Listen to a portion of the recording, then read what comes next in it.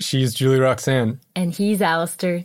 And this is Far Out, a podcast about stepping off the beaten path and learning to live from our center.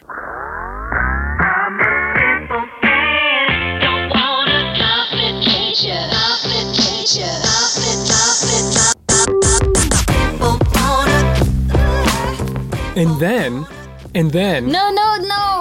And then, yes, we have to go here. But that's why I want to say the timeline so that then we can get into all the traumatic things. All right, say the timeline. Okay, so... It's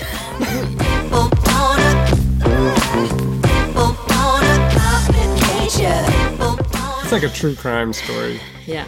And it involves the Manson family. So, enough said. It does not involve the Manson family. It does, but it barely does. You're such a to sensational... know more.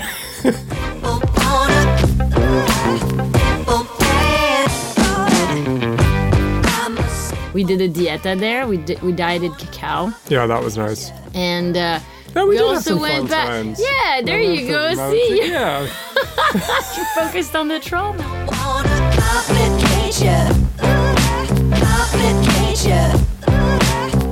Well, hello, beautiful people, and welcome to a brand new episode of the Far Out Podcast.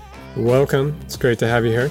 It is great to have you here. Today we are reflecting on our time living with and in Dorothy, our good old truck camper. Yeah, we've been the proud owners of Dorothy for 2 years, and that's about to end in just a couple days. By the time you hear this podcast, Yes. actually. So we thought we would revisit the good old times. And the bad ones, too. Let's get into it. Let's get into it. Hello, Far Out people. What up? This is like the third time we tried to record this intro because we've been having laughing fits every time we start. The giggles are on full force. Yeah. Sometimes that happens and there's no real reason and you just have to let it be. Yeah. So And try to hold it together. I think we're this is the one. I think this one's fine. I think I'm going to make it. We're coming at you live, not live obviously, from our bedroom. Millie is still here. Millie, our friendly dog that we've been dog sitting. Millie, would you like to say hi? No, Millie's No. snoring. No, Millie's not saying hi. Millie's having a good time, and we are too. Except for the fact that she shit in our bedroom the other day, and she vomited on our bed sheets. She was having a tough day. She was just having a bit of a rough day. Yeah. It's just what it is. Still, when I have a rough day, I don't shit in our bedroom. There'd be a lot of shit in our bedroom. If that Oh, was man. The case.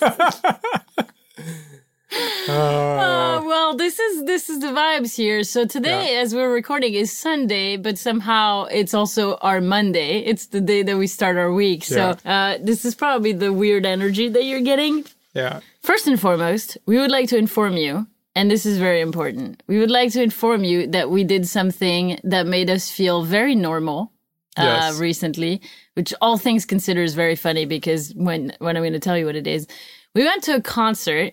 We went to see Heilung. This is probably a fairly new experience for a lot of people at this moment, going back to concerts That's true. after COVID. Yeah. So we're probably not a...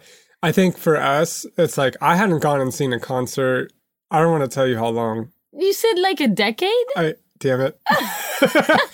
I don't know if it was that. I can't remember. Yeah. I don't really remember the last... I think it was like 7 freaking years for me. At least. And I'm young. How is it that I've gone that puts 7 you at like years? 23 the last time you saw a live show. That's sad. I know. I don't know what I did with my 20s. So Heilung we got introduced to. Yes, we went to see Heilung. Yeah. I hadn't said the name. Okay, I think you did, but Heilung. Shout out to Andrew, Yeah. who introduced us to Heilung at the time where Alistair was saying that he felt the need to order and to purchase a drum, to have a drum made. Now that drum is sitting next to me and it is massive. It is beautiful. And he was talking about getting some like Celtic drumming vibes as he was in ceremony. And our friend Andrew was like, oh, you got to check this out. He showed us the video and we were floored. by like the performance and the kind of energy, we will put a video of like their main, like the most popular song that they have. What is it? It's German. There's 3. I think it is German, Danish, and something else. Danish. Danish and some other place around there. Yeah, those Norse people. Yeah. And so the best way to describe the experience of Heilung. So Heilung means healing in Old Germanic language, and we bought our tickets to the concert knowing really one song that they've ever made and being like, this is dope, we want to see it. Because it's like, they show up on stage, they've got antlers and they got massive drums. Like YouTube Heilung and check it out. Yeah, we'll put a link in the show notes and you have to go check it out. The song that we're going to link is 10 minutes. Watch the whole thing. I'll tell you what the song is, but I don't fucking know what the title is. I wouldn't be able to pronounce it. No, I don't know how to pronounce it. That's because all their songs are lifted off of like old ancient runes. Yeah. So it's like all like archaic languages. Yeah. It's like a mix of English and like old Viking Norse and like Germanic. It's not really a mix of English. There's one song. Well, there's English. There's a couple of passages of songs in English. Yeah, that's what I'm saying. So vocals and there's 2 people doing vocals most of the time. Actually, all 3 of them do some vocals. There's one woman and 2 guys, and the woman is like dressed up in this shamanic attire, like really pretty impressive, and she's got a beautiful voice with quite a range and just pretty epic. And then one of the guys is like a throat singer. Yeah. I don't know if you saw the Dune movie, like there's that scene when the armies are on the planet. I forget the planet. I forget all the names, but like the bad guys, right? Like the Harkonnens. The Harkonnens. Thank you. I've read these books. I should know this. They're all like in military formation. And then there's that throat singer's like, that kind of thing. That's actually not bad. Thank you. I think maybe I should work on this. You should work on throat singing. Yeah. So there's a lot of that as well. And I remember, and that's pretty much it. And I remember like in the like we were like a third of the way in the concert. There's just like several massive drums on stage. And I'll let you explain a little bit more what they do, but I'm like a third into the concert and it's just like rampaging drums, like, you know, tribal shamanic drums. And there's these big, like orc kind of guys in the back that are just slamming drums. Like they're calling the orcs of Saruman to go march on the hobbits, you know, just like bam, bam, bam. Oh, for like 15 minutes is impressive as hell. Yeah. Well, for an hour and a half. Yeah, for an hour and a half. But like, just like one song, like you just see the back of like the broad back of this super muscular guy, just like giving it all he's got on these drums. And I loved that. That was cool. But it was a third into the show, my mind had the thought, oh, it's really just drums and vocals. There's nothing else. They're really going to go for this whole show. Just drums and vocals. And they freaking nailed it. They did. It was incredible. And I will say this, when we bought the tickets, it said on the description, like, this is not a concert. This is a ritualistic experience and a ceremony. And I was like, well, fuck yeah, you had me. You have me. I'm coming. And we went, and it was really that. It was really brilliant the way that they designed the experience of the concert, because yeah, it was a performance, but there were so many like undertones of deep spirituality. And I've never been to a concert where they open the concert by saging the entire stage and all the people that are going to be on stage. And it was like maybe 15 people total, with like some of the dancers minutes. And stuff. It took a lot, and they did the same at the end to close. And thank God, I think, that they did that, because I feel like it really opened up the space for them to be able to channel some like really deep kind of archetypal energies. Very, obviously, like very Celtic. Valkyries. And like, I remember hearing, I'm not exactly sure what they're calling it, but it's like the energies throughout. And there's there really was a ceremony going on and like kind of a symbolic ritual, and like that included a sacrifice, a human sacrifice or a human death and rebirth, whatever you want to call it. And it was interesting because, you know, obviously a lot of it was left up to interpretation, and this stage was kind of set as like a Celtic forest with like foggy and like kind of birds chirping in the background and kind of like low lighting and stuff.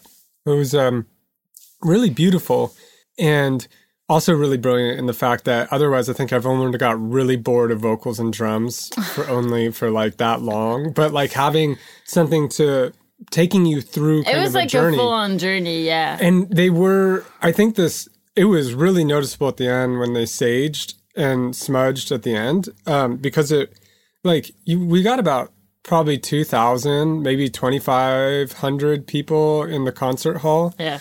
And, you know, they're going through they're channeling some pretty intense energies, like deities, goddesses, Valkyries, like powerful stuff. Yeah. It's obvious that's happening. They're using instruments that include like a horse drum with human blood splattered on it. Yeah. And like there's a human bone for one of the drumsticks, and there's some other massive antlers, and like their faces are covered and stuff. There's fire just dancing. Kind of really, there was fire dancing with like topless women. They were able to do that like tastefully too, because I think what was important was also they had children on the stage. Oh yeah. Smudging in the beginning, which like I think kind of kept it wholesome, and it was done very well. It felt very tribal and human. It didn't feel like they were trying to go for some sensational experience. They were really or something trying like overly erotic or sexual or something like that. It took me a long time actually to realize that those were topless women on the stage. I didn't really realize, and I was like, oh, that's why there was a sign that says mature content on the. And so at the end, they smudged, and because that's a lot of energy, and that we're all going through, and we're getting hit with drums for nonstop for like an hour and a half. And these are big drums, and big drums, man. And they saged at the end, and it's like, whoa, brought everything back down. Yeah. Instead of just like, it was noticeable what it did for the energy of the room. Yeah, I think if we had ended on the last song, we would have all left pretty electrified. I think we might have like gone out and just started rampaging through the streets. I think that's possible. Yeah, and it was quite a crew. The people that showed up to watch, the crowd was phenomenal. Awesome. It's like a mix of like comic book nerds, heavy metal fans, and bikers. Yeah, if you can imagine that. It was wonderful. Epic. It was epic. It felt really resourcing and rejuvenating to go. It was like fun to go out on the town and pay a parking lot and then go to. That wasn't fun. No, it was fun. It was like, oh, look at us, we're normal. I think I've been needing that. So actually, one thing that was strange about that was like going into the concert and sitting around and being like, this used to be normal for me. Yeah. And now it just feels so strange. Like now it's fascinating and it's also bizarre. Yeah. And it's like, whoa. I've heard someone describe on a podcast like going to Walmart as a spiritual experience for him. And he was facetious, but he was also very serious. Like, and I'm noticing that, I don't know, these days I just feel like I go to places that have a lot of people and it becomes a really spiritual experience for me just because I'm like, oh, humans. Oh, we're so fascinating. Oh my God. Like, look at us doing our human things. And, I don't know, it's kind of trippy. So anyways, it was a wonderful evening of amazing music and deep trance. I think it was cool to look at the crowd. Like people were in it. Like it's just really rhythmic and you get into a state. Check them out. And if you like them and you get into it, shoot us a message and let us know. God. Yes. It's very special type of music. And I'm glad that Alistair and I both like this. That's the other like strange part. It's like I'm sitting there with this crazy European drumming ceremony thing going on. I'm loving it. And I'm like, I can't believe I found someone else who loves this. I know. Me like, too. This is great. Yeah. Honestly, I was already into that kind of shit like before I met you. It's really nice that you like that. I'm Part of me thinks I probably should have been born in Germany. I know. I'm glad you were born where you were born, but I can feel like your German ancestry is. I feel is it strong. pretty strong. Yeah, it's strong. Yeah. So, yes. So we needed to tell you this at length. Obviously, this was very important. And today we want to talk. We were honestly racking our brain, just like what are we talking about? It's like feeling all the questions, and we realized we're handing off Dorothy, our trusty, faithful old truck camper, to her new owner on Wednesday, and today's Sunday. Yeah, and this felt like an appropriate time to fully close the loop of this time of our life by sharing the memorable times, the highlights, the reflecting on this time of our life, basically. Yeah, because it's been basically 2 years.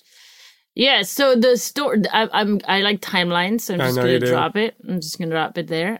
We bought Dorothy, I think it was August 1st of 2020. Yeah. And then we hit the road on December 1st. Of 2020. So for 4 months, is that 4 months? Yeah, roughly. Yeah, no, it is. In 4 months, we had to set it up, get ourselves ready to leave. I was taking care of my green card. We were in the Bay Area with Dorothy. This is where we had a alcoholic tech guy. Yeah. I don't know what you... Hired someone off Craigslist who turned out to be an alcoholic who was supposed to install our very expensive and complicated solar system. It's just not that he was an alcoholic, it's that he was furiously deranged, but it was not clear from the get-go. And he was also an alcoholic. He left me a message at like 2:30 in the morning, just rambling. And he basically quit and then called me at 11 o'clock the next day and didn't remember any of it. Mm-hmm. That was a lot. And this is all... There's a whole story about this. We don't need to go back into it. We'll share the episode. We recorded an episode. The pressure on this, because since we're reflecting, this is part of it. I'm reflecting on my trauma of having met Keith, who we never got the keys back from Keith. I'm pretty sure he was a boatman. He worked on boats a lot, and I'm pretty sure they're somewhere at the bottom of the ocean, Pacific Ocean. But and a couple times he showed up like, and this is before I had put it together, but he had showed up like after breakfast, and he always showed up super late. Mm-hmm. And he hated driving over 17. Yeah. And one time he mentioned 17 being the road between where he lives and where which is we this were. very windy highway through the. You're such a Californian dude that you can just drop the number of the road and feel like you don't even need to explain the road. It's just 17. Everybody knows about 17. It's this windy road over the Santa Cruz Mountains that is fairly dangerous, or can be. And I remember one time he told me that he had this dog he loved. I don't know, it was a cool dog. And he'd show up with the dog wearing sunglasses and like poking his head out the window that's in the passenger seat. Yeah. And like one time he told me like, first off, he'd tell me he'd go get brunch and then he'd just get offered champagne by the manager or whatever, mimosas. And it's like, okay, that's weird. And also, why are you drinking before you go to work on our truck camper?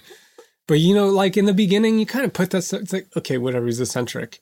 And then he told me one time that like he and his dog both threw up while driving one morning over to the 17. And like, you know, after the drunken call, I was like, oh yeah, he was definitely fucking hungover and like he's definitely drinking on the job and stuff. But like, it takes a little while to put these things together. And I really did not expect that we would be reflecting on this part of the journey. Gosh. And I get a pit in my stomach. But here was the pressure that really like made it brutal. Was like we were under quite a time constraint because we needed to get out for a retreat in Colorado.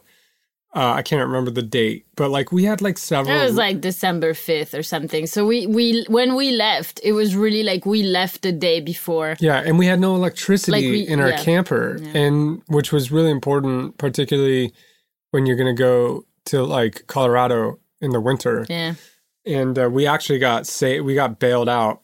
I called basically desperate to all the solar companies were booked for months to install solar because this was, you know, at this time everyone was trying to get RVs and solar installs and stuff because of COVID and stuff. And my God, that was such an awful time. Yeah. Just like you reflecting on it, I'm like, oh my God, this was so awful. It was I hated brutal. all of it. Yeah, like that. And okay, hold on, pause, because I want to. I didn't give the timeline.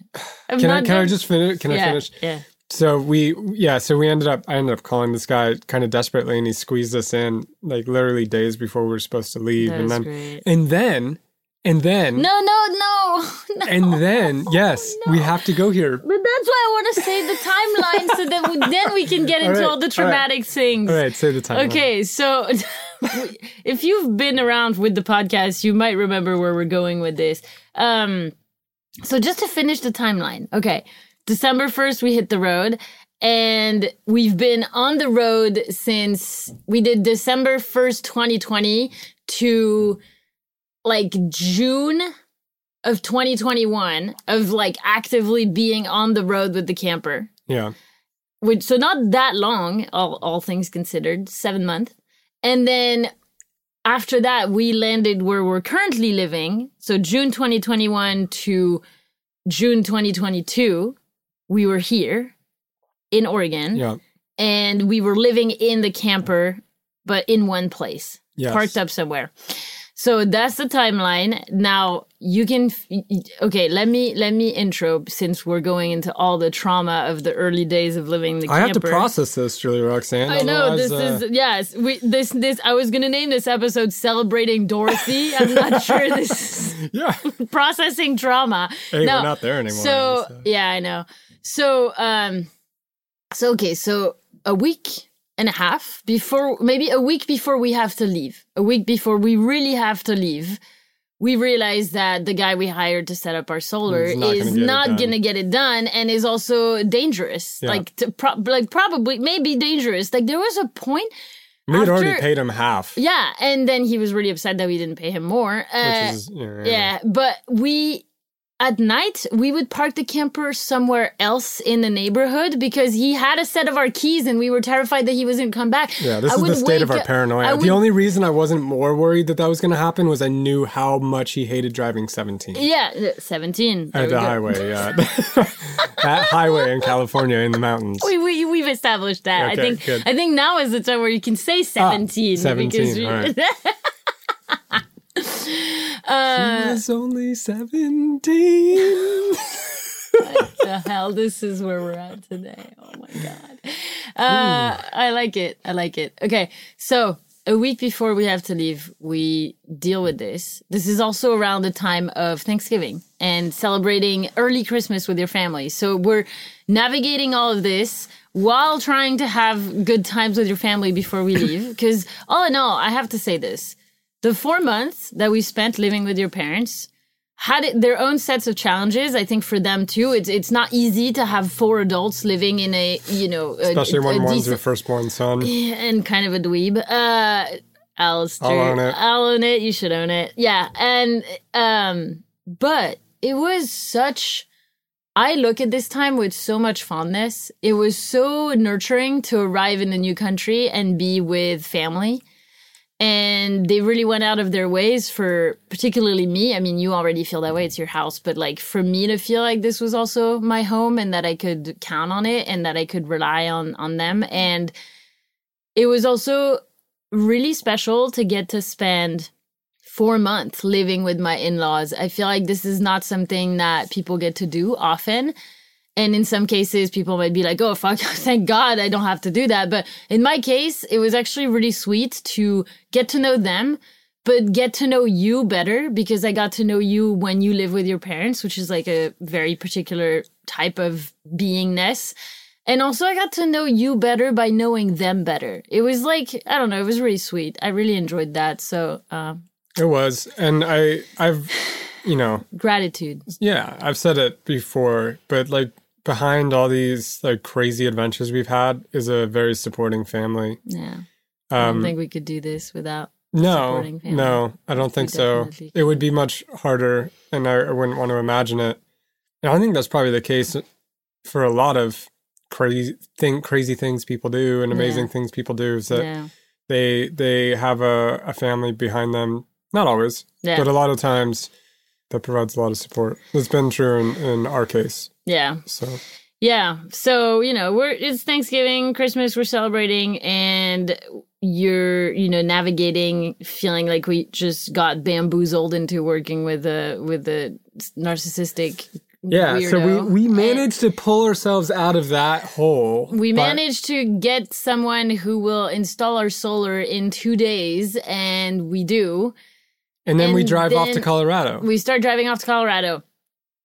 This was surprisingly hard because neither of us had ever lived and traveled in an RV before. We had lived in a renovated caravan that we basically used as a box, and we put what we wanted inside. So like all the system were ours way back in France. But this was new. So everything would take forever because we stopped at gas stations and we were trying to, fill up the water, clean up the tank, like all the things that we had never learned to do. Everything was pretty tough. We drove through New Mexico, and that was both beautiful and also first taste of like, oh, December in New Mexico, cold. We woke up one morning, and I think it was like 20 something in the camper. Yeah, and then we realized icicles inside the camper. Yeah. Yep, so that was that. And basically, spare you the details, we make it to Colorado the day before the retreat starts. And we're camping out on a trail very close to where the retreat's going to happen. And it's late. We've had a long day. We had to stop at a Costco to get gas and realize that our gas tank was leaking. And then we make it out of the city and we find a little trailhead place where we can park. And at that time, we've been driving all day and then troubleshooting. And I've been navigating, and I did, and I would still feel that. But I've been navigating pretty deep terror, anxiety, fear about sleeping in random places. And we still have a pretty bad taste in our mouths from working with Keith. Yeah. The guy who did not install our solar panels. So things were a little crazy, and this is all during the holiday season too. Yeah. Like we had celebrated an early Christmas with my parents. It was hectic and crazy, and COVID-y as well. Oh yeah, that's true. I forgot about that. So we're looking for a campsite that night. It's dark. We're exhausted, and I find one, but you didn't like it. I'll just leave it at that.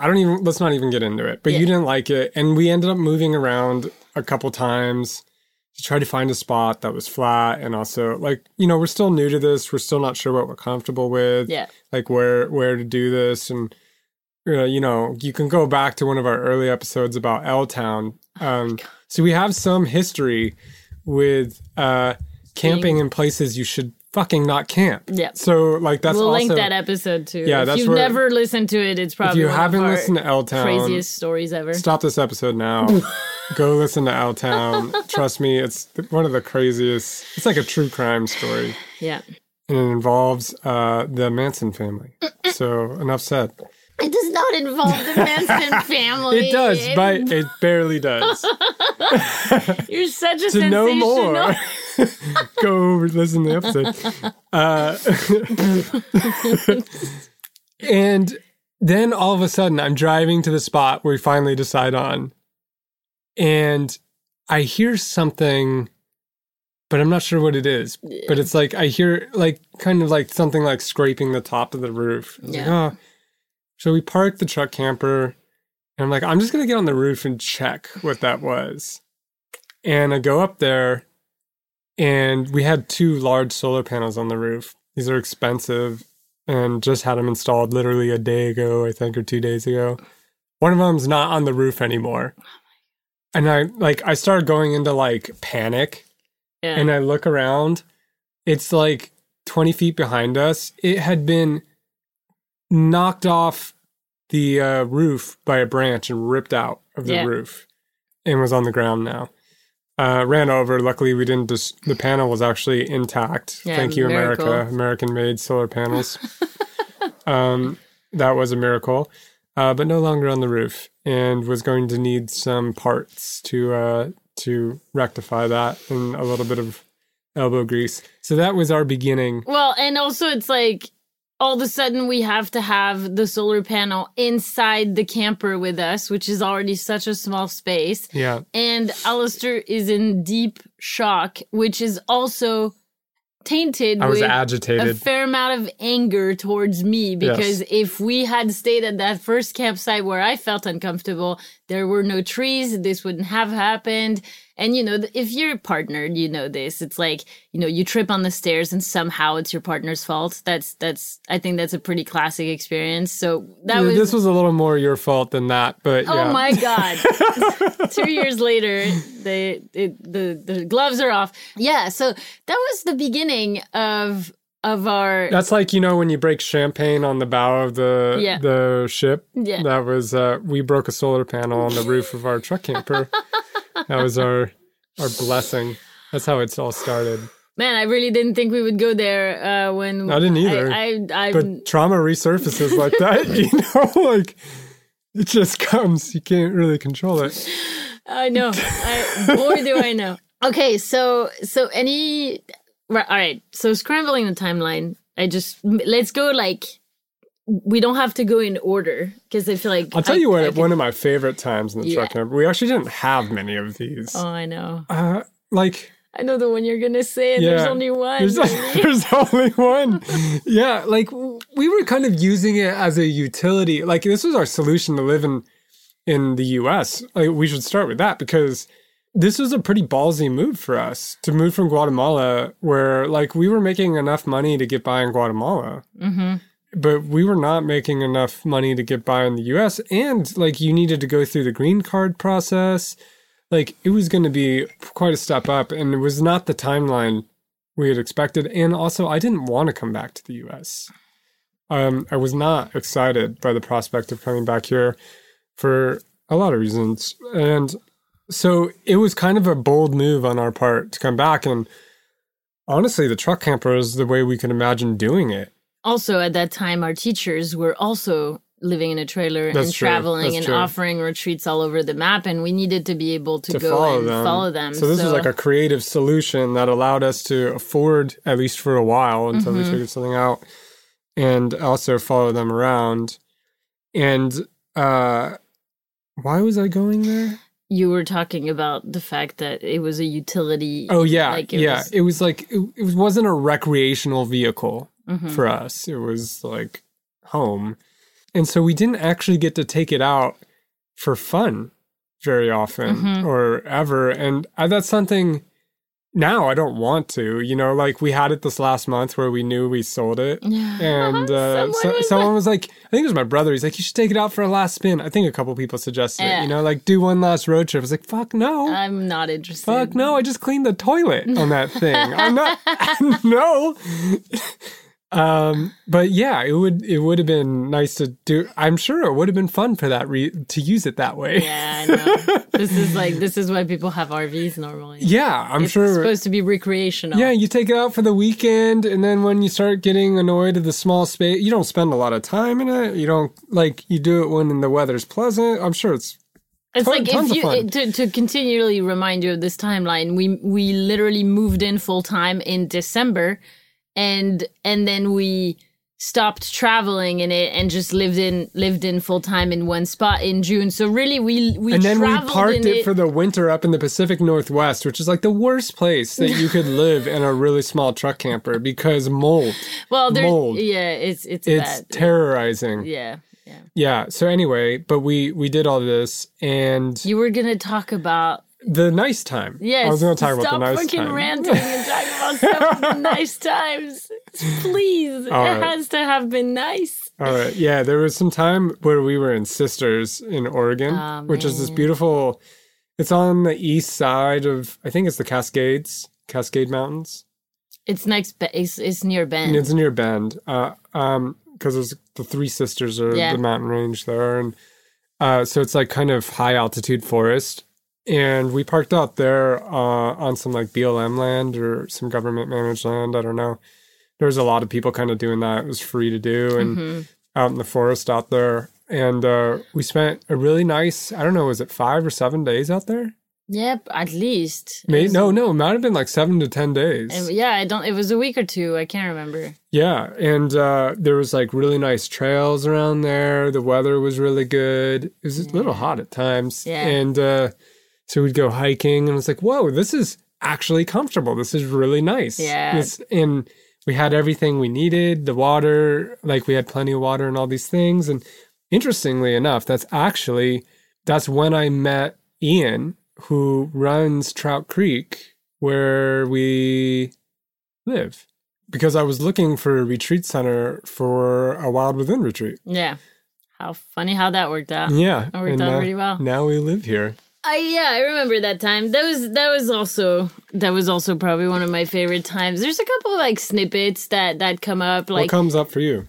You know, despite the intensity and the sometimes pretty uncomfortable aspects of this life, I really enjoyed the times where we were going from one retreat to the next with our teachers, because like I think it was in the beginning of 2021 we had a retreat in Joshua Tree, and we spent like a month and a half in Texas, like parked outside of our friend's house. You know what I liked before that was Carlsbad. Yeah, we in spent New Mexico. some time in Carlsbad, New Mexico. That was pretty cool. I really enjoyed that. And you know what? You said we didn't do the thing. That was actually one of the times we did that. Yeah. Except it was in the very beginning of our getting to know living in a truck camper, and so there were more awkwardness to organization. We checked out the Carlsbad Caverns, which are incredible if you're ever down in New Mexico. Actually, a national park. Yeah, it's amazing. It was really, really nice. And I have a lot of fun memories about that time. Like being in the desert was actually, I've had tough times in deserts in the past, and I feel like that redeemed a lot of it. I found an owl foot in the desert when we would go on our walks. And I remember like feeling settled and feeling like we were trying to settle in. You got hives. Yeah, well, you got no, not hives. No, the adult varicella, not chicken pox, the other one. I can't even remember. Oh my god, I can't remember what it was. That's interesting that you had another skin thing. Yeah. That's weird. But except it was like, damn, whatever. There's like nerve pain associated with it. You were really sick. Yeah. You were like lying in bed and playing video games all day, and you were in pain. I can't remember the name of it right now. It's a very obvious one. Yeah, it's not. I'm not gonna try to figure it out. But yeah, so that was like a sweet time. I have a lot of fond memories of being there, and it snowed one day. I think there was like a little bit of snow. Yeah, snow out in the desert. Yeah, and we would like work out, and we were parked up in this like kind of random spot, but there were people rolling in to camp every night. It was like a pretty popular spot, so I felt safe there. So that was nice. You had the mountain range on the horizon. Oh, I know, that was beautiful. The sunsets were insane. Yeah, that was sweet. And I have just like trying to remember all of them, but the retreat in Joshua Tree was really nice. Like being parked up in Joshua Tree, like in that area, was beautiful. That's also the day that I broke our outdoor shower. Oh. And you were so upset with me. So upset. Like, again, another one of these, like, hey, dude, honest fucking mistake, but you were outraged. Like, just rageful. Yeah, that one I was upset about. Oh my God, you were It wasn't so that upset. one. That one wasn't fair. I apologize for it later.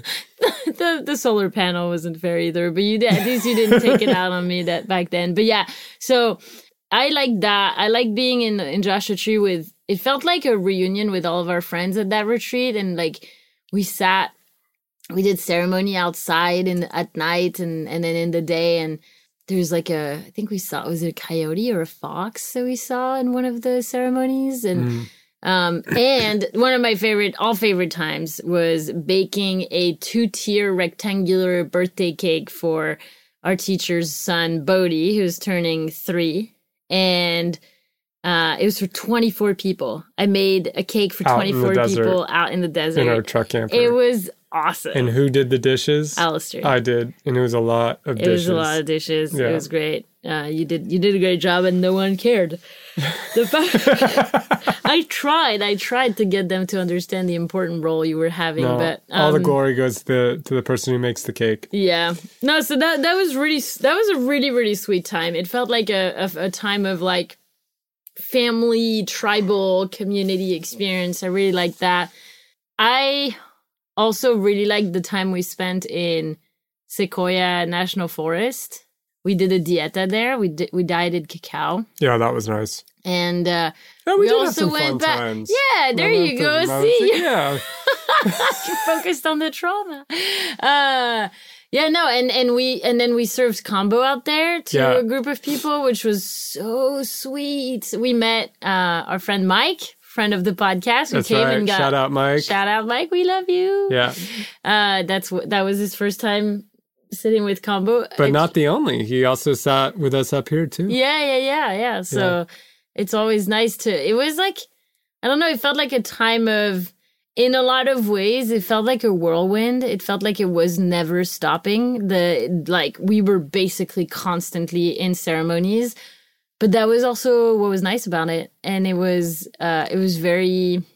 It was an active adventure. It was an active adventure, indeed. And now it feels like I'm ready for some rest. Yeah, I feel like it's funny. I feel like I've been just reflecting on that too. It feels like. I'm tired in a way where I'm not just tired because I had a busy week. I feel tired from the last 2 years. I feel tired from the last seven. Yeah. I know. I feel that too. And I feel like while it was happening, I was just like kind of. Your your nervous system is almost so activated. Yeah. Like you kind of just had to be on top of it and roll with everything. And now it's like, oh, now I don't. And I feel like my body's just like, all right, well, yeah, exactly. I know. That's kind of what I'm feeling too. It's weird, and I'm glad we're going into winter. Times. Honestly, I actually, this will be our second winter up here in the Pacific Northwest, and it's definitely still intimidating to me. Mm-hmm. But I'm also kind of looking forward to parts of it. Yeah, and I think it'll be nice because it's gonna force us to slow down and hibernate a little bit. Some massive bear energy. We're gonna bring in some massive bear energy. Yeah, just hibernating in the we got woods. our wood stove. There's talk of having heated floors installed, which I'm praying to God happens. Should be pretty nice. We're not going to give Millie back to her owners, so we're going to have a nice dog here for the winter as well.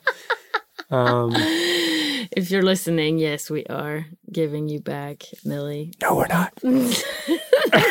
I've been trying to convince. No, she's too cute. We have to keep her. She is. Actually, there's puppies were just born on the land. Yeah. So I'm telling Alistair. I'm trying to convince Alistair. I'm not actually trying to convince Alistair. I don't think I really would want to get a puppy, but it's hard. It's like we like having a dog, and there's literally puppies across the street, and then they would stay with the family. I don't know. To stay tuned on what happens on that. Yeah, I don't know. I'm trying to think of memorable times out here. I think the first 6 months living in the camper here were okay. They're not. I don't remember a whole lot. I feel like we were in and out going to retreats all the time anyways. So it was, I feel like the camper was our regrouping place and the place that we crashed for a bit before we went back to more training. I don't think I could have, it's not something I think you can really have a sense of until you live it. There's just no preparing for it, but what a small space like that does. I remember before all these shenanigans, back when I was still at a day job, I'd rent a tiny home on the weekend because it was cute, with my girlfriend. Mm-hmm. And it was fun. And it's wow, what if we got one of these and lived out in the woods, And having done that multiple times now, I'm no. It's so small. It's so small. It's not a matter of being more organized. Something about that size space, just it encroaches on your psychic space. Mm-hmm. It makes you smaller in some ways. I just felt my body was kind of constricting and contracting in certain ways over time. Like over time, it got to be too much. And I think, if you're living out something like that in a place that doesn't have a real winter and you really are an outdoors person and it's more of a place to sleep, cool. But that wasn't the case for us. Yeah. And even if we like being outdoors, we also value the indoor quite a bit. Like we both need caves to retreat to. And yeah, like the first couple of weeks we moved into this place, which is not massive, large by any means, but is for us, it was just like a honeymoon period. We're like, oh, look at all this space. This is so wonderful. Life is so much easier, like we're not bumping into each other all the time and you're not the reason. I don't know. That's the other thing, right? Like, it's like so much energy is kind of concentrated in one space. So how your partner's doing really affects how you're doing. God, yeah. And it's hard to avoid that. Yeah. Even I think in a pretty conscious relationship, it's still pretty challenging. And, now we can both be in the kitchen and I can help with the dishes while you're doing things. And just like simple, basic things that I think most of us take for granted. And I think I'm already taking for granted now that I'm back in it. Yeah, no, for sure. Yeah. Yeah, I think that the first 6 months of this year were a lot rougher on us living in the camper. Like the last stretch, I think, was pretty rough. We were really hitting our limits, and you were not doing very well with the rash, and it was really hard to be in the same space and to not be able to give you your space either, because I could tell that you needed your space, and there was nowhere for me to go. We had our bell tent, but it's like, it's just not the same. It's not my bed. It's not, it's not like a space that I had invested in that felt very comfortable. It felt like every time I had to set it up for it to feel comfortable. And I think that it's kind of weird. I mean, we're both in an interesting headspace as we're recording this, but I do feel like there were a lot of good things about living in a camper. And also, I don't think that... I don't know. I'm thinking about the people who do like the van life thing and like, document it on YouTube or on Instagram. And it seems like they're loving it. It seems like it's, there's downsides to it, but it seems like they're really loving it because it's like constant adventure and discovering new places. And like a part of me is like, is that an act? Is that the thing you have to do to get traction as a van life content creator and they actually hate it? Or is it just that it's actually working out for their personality types? But for us, it was always, we don't have money and we need to live here. And this is the best solution we could come up with. And then we're going to enjoy some parts of it. Isn't that kind of what it always is? I know. Is it like, it's like it has become glamorized, but because people don't have money and they need to live in them. Yeah. So then let's make it cool. Kind of thing. Yeah. You know what I mean? I know. I'm pondering the same thing. And I think I don't know. I think for some people maybe it does fit their personality type. And like if you like to go on adventures and really do that, but I don't know, wore me down.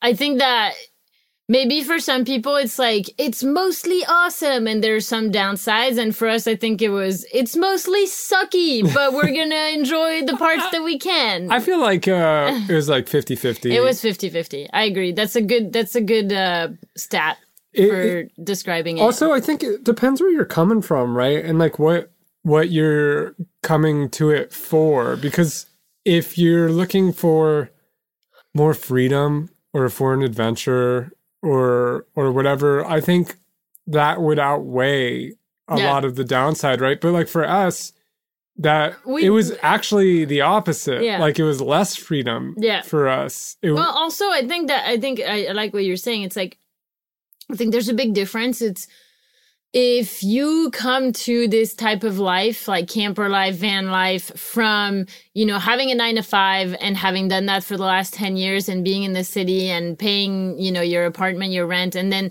all of a sudden you do this and you start adventuring. If that's your like, woo, I'm free, then yeah, it's probably fucking awesome. But for us, it's like we had been doing this for years already. Yeah. We had been traveling the world, and this was our attempt to like, can we try to come back to a more normal life? This was this was us trying This to do that. was us making a commitment so that we could kind of follow a line of work. And also be more grounded somewhere, paradoxically. Yeah. I think it is funny. It is interesting to explore I think, like everything, it's not, van life is this or that. It's more like it's also contingent upon where you are in your life and why you're doing it. It's like the context matters more than the other pieces. And I think for both of us, getting the camper was trying to get more grounded and more established. And so in some ways, it was what we had to do. And we came into it pretty sober in a lot of ways because we, not too long ago, had lived in a trailer that we had renovated. Neither of us particularly wanted to do that again. When we sold the caravan in France, we were like, we're never living in that smallest space ever. Yeah, and we halved it. We halved it. We lived in smaller. Yeah, but, I think it's interesting because you can really project with a situation that's that kind of strange or out of the normal, especially when I was like working 9 to 5 or whatever, you can just like project your fantasies onto it, right? And I think I did that a lot, particularly with the trailer in France. It's like, oh, this will be nice. And then you go live it and you realize like all the crunchy realities of that.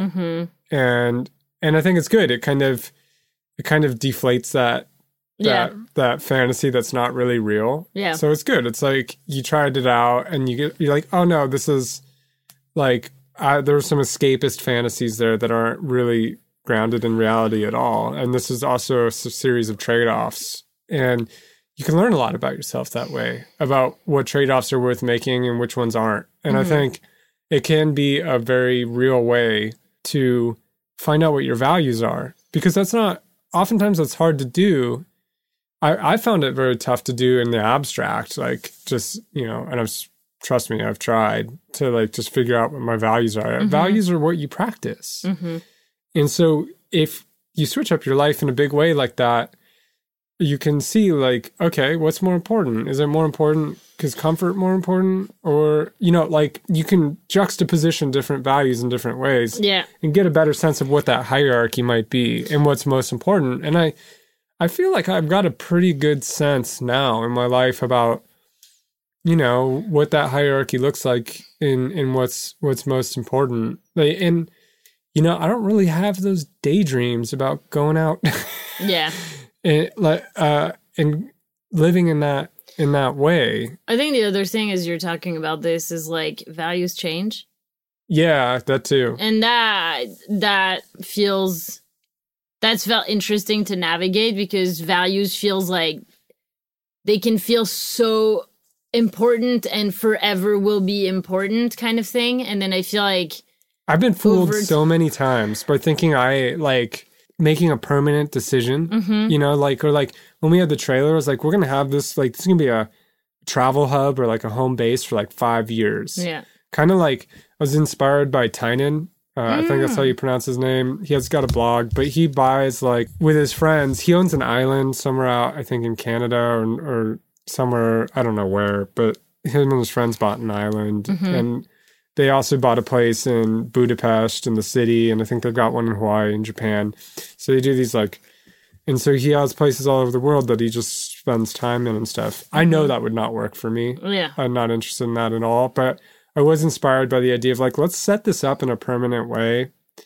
And I was naive enough to think that was going to work. And then we can come in and out. Yeah. Because we were looking for a place to like kind of hang our boots for a little while. Yeah. I didn't think it was permanent forever, but I thought it was like 5 years. We got kicked out in like 3 months. So, and with the truck camper, I was like, all right, like, we own this. Like, this is a permanent solution. It felt like we lasted about the amount of time that I thought we would actually. Yeah. A year and a half of like full time living in it. I think what I forget is that we're going to grow out of these solutions, that they're not big enough. Yeah. You know what I mean? Like that they can serve a purpose.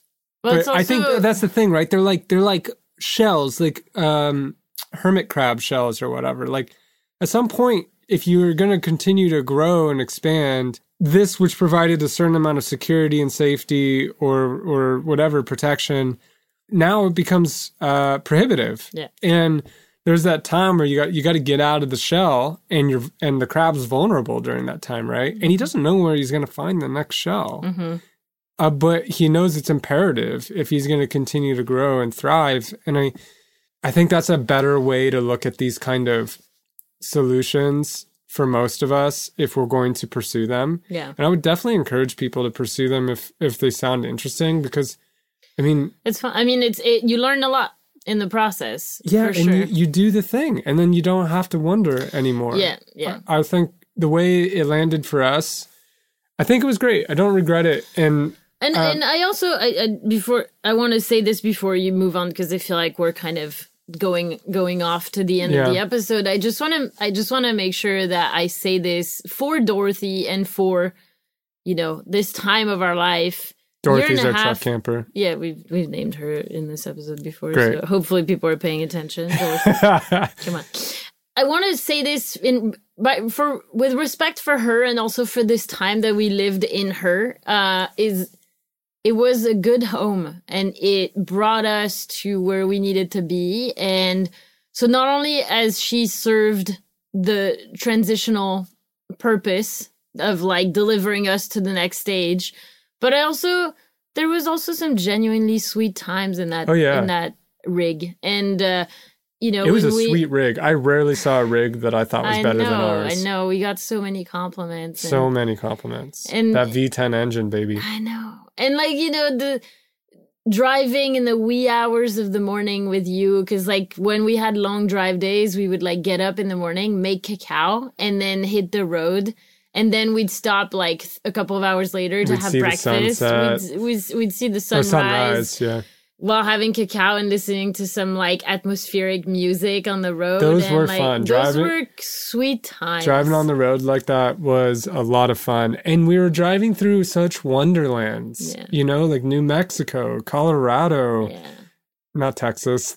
No, not really. Not Texas. We drove through Arizona. Arizona, California. We drove through a lot of California. Oregon. I mean, I wish we had gotten to more like Midwest. Yeah. Me too. Like northern. I don't know. What is Montana? Is Montana Midwest? I don't know if it's I don't know what it is. Montana's Montana. Montana is its own thing. Yeah. I would have liked to get to some of those places and see, but it was really fun. Yeah. And it was definitely an adventure. And it's one of those things where it's like, it's kind of like what I imagine taking off in a sailboat is. Like you leave and the land's gone and you're like, we're in this boat. Yeah. And like, here we go. Like we're going to this thing. You're all in. Like, it was also pretty fun and exciting. And I think it's, it's kind of interesting to reflect on the fact that it's like this kind of human experience has only been available to do it this way. I don't know. You can argue maybe 50 years. Yeah. Maybe you could push it to 60 or 70 years. But like, we have an incredible infrastructure of highways. Yeah. We have cheap fuel, which is probably not going to be the case for much longer. Yeah. And, obviously there's things about that, but like, whatever. The opportunity to have this kind of experience is probably one it's very recent that you could do something like that and live in that way. And it's probably not going to last for very long. Maybe it does. I don't know. But it's been a phenomenal experience. And it's one that we owe a lot of gratitude to a lot of people to even make a possibility, right? Like the people who built the roads, the cars. The people who work at the truck stops. Oh, yeah. Loves. Shout out to Loves. We're Loves family. Yeah. Yeah. I don't know. It's a pretty unique experience. And it was pretty cool that we've been able to do it. Yeah. It was fun to do it with you. I feel like we learned a lot about each other. And I think, the same way that I think trekking the Himalayas for a month in a one-man tent with all of our belongings for like the first month of our relationship, almost pretty much, that was a great way to set up a foundation of our relationship. I think that living in the caravan was another one. And I think living for a year and a half in a small truck camper, a year of that being, you know, in the rainforest when and we had one of the longest winters and rainy season ever. Yeah. And like still having to be nice to each other and work through our things. And as you said, like be in small spaces when we're all feeling things all the time. And doing this while we were also doing so much medicine work and like transforming in such radical ways. In some ways, it's nice to talk about this today because these last couple of weeks I've been feeling just absolutely like drained, just really tired and needing and seemingly endless amounts of sleep and rest. Yeah. And it's easy for me to just be like, what the fuck is wrong with me? Like, am I sick? Is something off? Like, what? And realizing like, oh no, I've just been on a bender. I don't know, like the last 7 years of my life have been constant movement, very little groundedness, and just like this constant getting uprooted, traveling, doing the thing, being very active. And then like the last year has been like, can we ground again? And now we've been driving around the US of A in a truck camper, drinking tons of ayahuasca and running businesses. Yeah.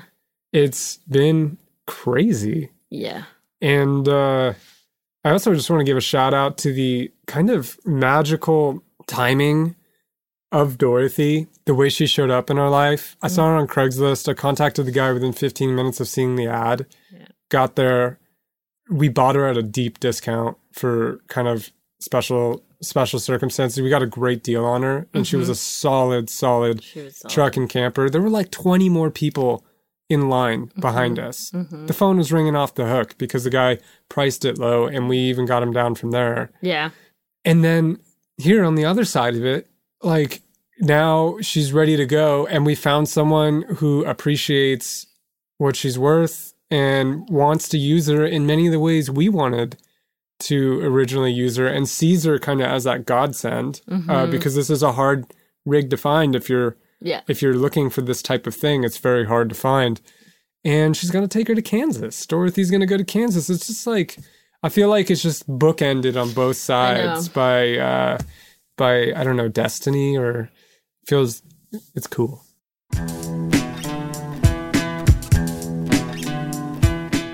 That's it for today, Far Out people. Thank you for listening. Tune in next Wednesday for another episode. Toodles. Toodles.